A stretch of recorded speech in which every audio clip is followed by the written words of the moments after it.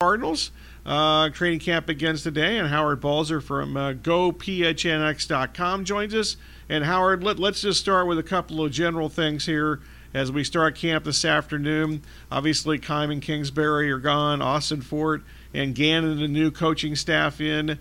I know it's let's just start with the broad question. Based on the last 7 months, what are the biggest changes in organizational philosophy, in your opinion? Well, I think, Bobby, the biggest change is this is new people, and I don't know how much has truly changed.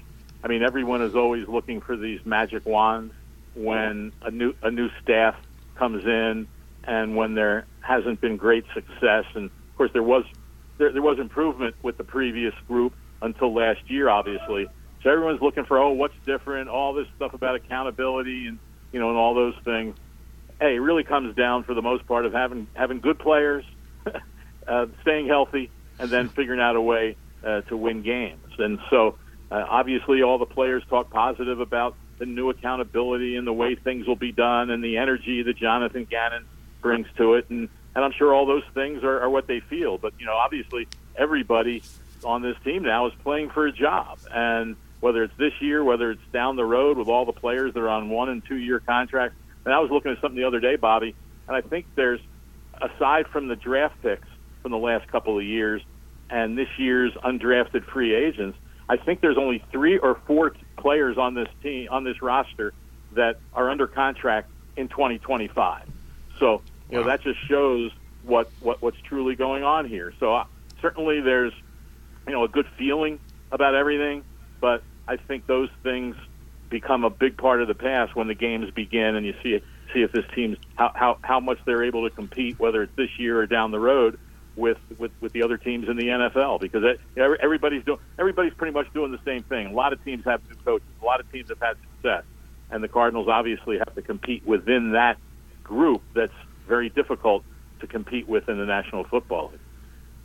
Okay, the offensive and defensive schemes are different. I don't know if we can get a whole lot as far as the offseason, as far as what those schemes might be. So, we may be looking at training camp in the preseason to maybe better define what those things are going to be. I think that's definitely the case, and certainly on defense, where we've gotten a little glimpse in OTAs and mini camp of what it was going to look like, and we'll see a certain amount of it in training camp and games, but I don't know that they're going to give away too much. I think the offense is where there'll obviously be change. It looks like we're going to see the quarterback under center more.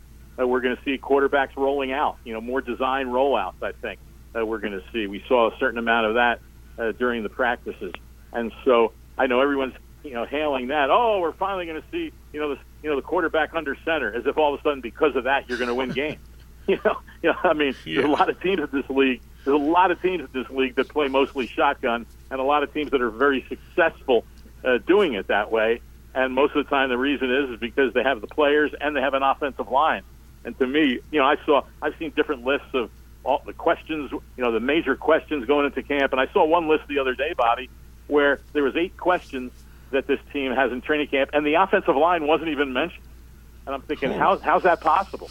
I mean, there's not a team in this league that is consistent offensively on a week-to-week basis or even within a game, unless they have those guys up front that can block in the running game and protect the quarterback. And there's certainly, we hear that they want to have an emphasis on the run, which everyone is talking about. Well, that's all well and good. But you know what? The only way you can have an emphasis on the run is if you run it well. I mean, if you're getting 2 yards on first down all the time, you're not going to be running it very much. So all of those things are what start to happen when the games begin. And, certainly we're a little, not a long way away from that, but, we still are a bit away from where it's going to be. And seeing if a lot of these players that we don't know much about are going to be able to step up and play pretty good roles. Budda Baker in camp. He certainly made it known that he would like a new contract. Is there any hint from either side regarding his contract status? There hasn't been a hint. I think there was a little bit of surprise that he was out there yesterday doing some work. We'll see if that continues. It could be that he's confident that there are discussions and that they will get something accomplished, if not very soon. at least by the start of the season. But we really don't know. We really don't know. Buddha's being Buddha, and so like I said, we'll see if that continues with him on the field. It's very important, obviously, with all the changes that this roster has seen in the offseason for him to be out there. And so I do want to apologize. I was a little late for this interview because I was deciding whether to hold in or not from a lot of interviews, and I finally decided now I'll just do what I'm supposed to do. So apologize for that. But yeah, he's a key to this team. How could you be flirting with anybody other than me? Come on. Yeah. That was a good question. It's a good question. But I'll tell you, when you look at this roster and the way it's constituted now, if you would try to identify some strengths on the roster when you look at position groups, for example, at least the way it is right at this moment, you'd have to look at the safeties as one of the best and maybe one of the better tandems in the NFL. And we'll see where Isaiah Simmons fits in all that. We'll get a little bit of an idea during camp.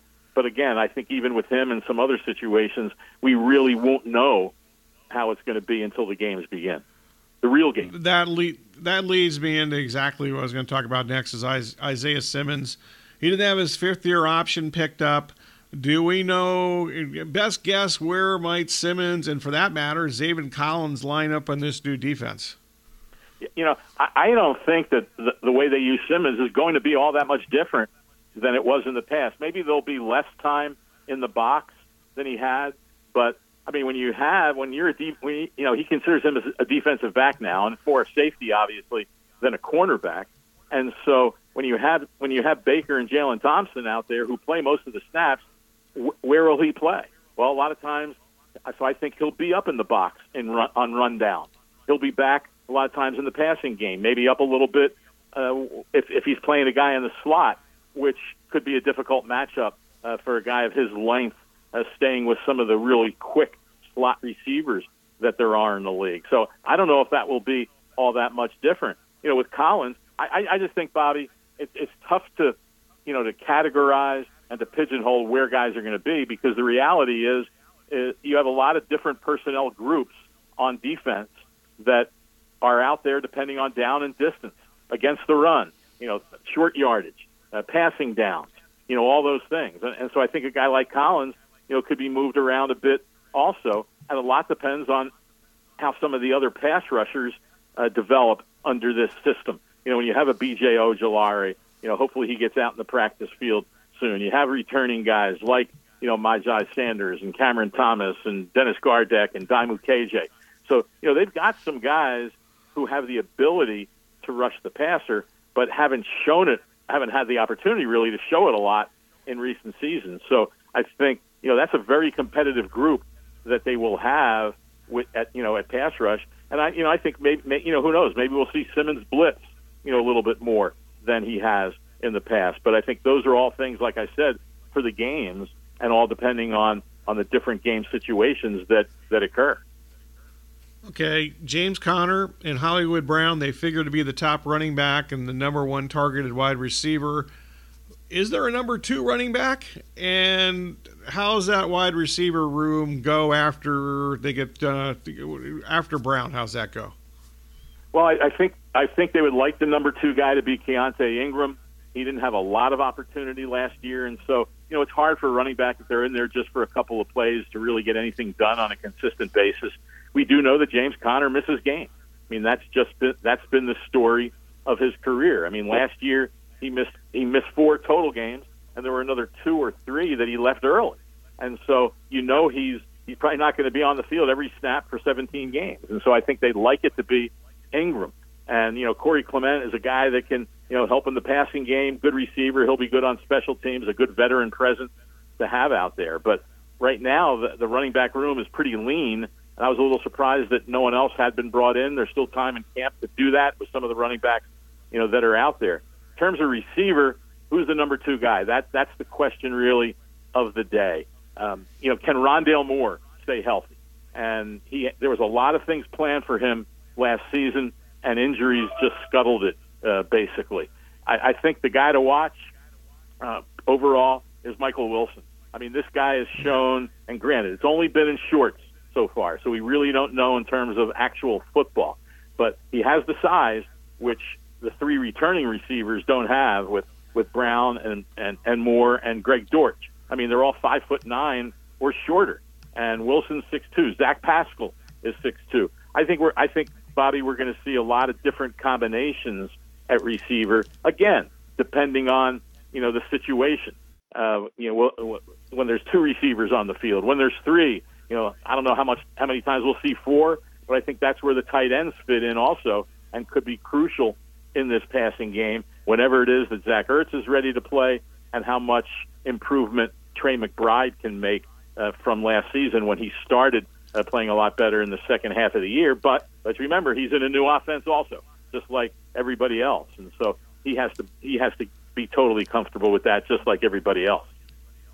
Okay, last thing from the offense, DJ Humphries back from injury. Is he a full go? And how does Paris Johnson, got right school, wrong Paris Johnson, the first-round pick, how's he fit in this year?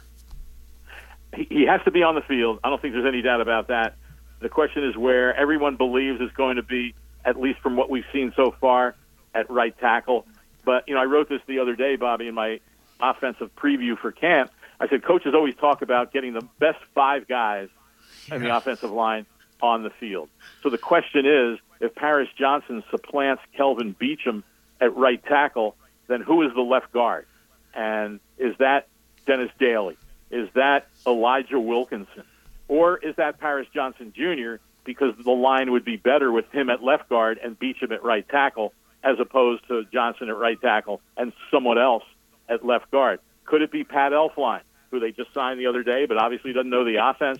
He's played mostly center, but he's played some guard in his career. So you have to, potentially look at him, and that's the other big question. I mean, this team, Bobby, over the last two seasons was a totally different team when Rodney Hudson was on the field and when he wasn't. And so who's going to be the center? I don't know that they have anybody right now that is as good as Rodney Hudson was when he was playing, but they have to be better at that position. Will they play a rookie like John Gaines? Does Lacita Smith have a shot? Yelda Froholt, where he's been the guy most of the time, and he has knowledge of that offense that Drew Petzing brought over from the Browns.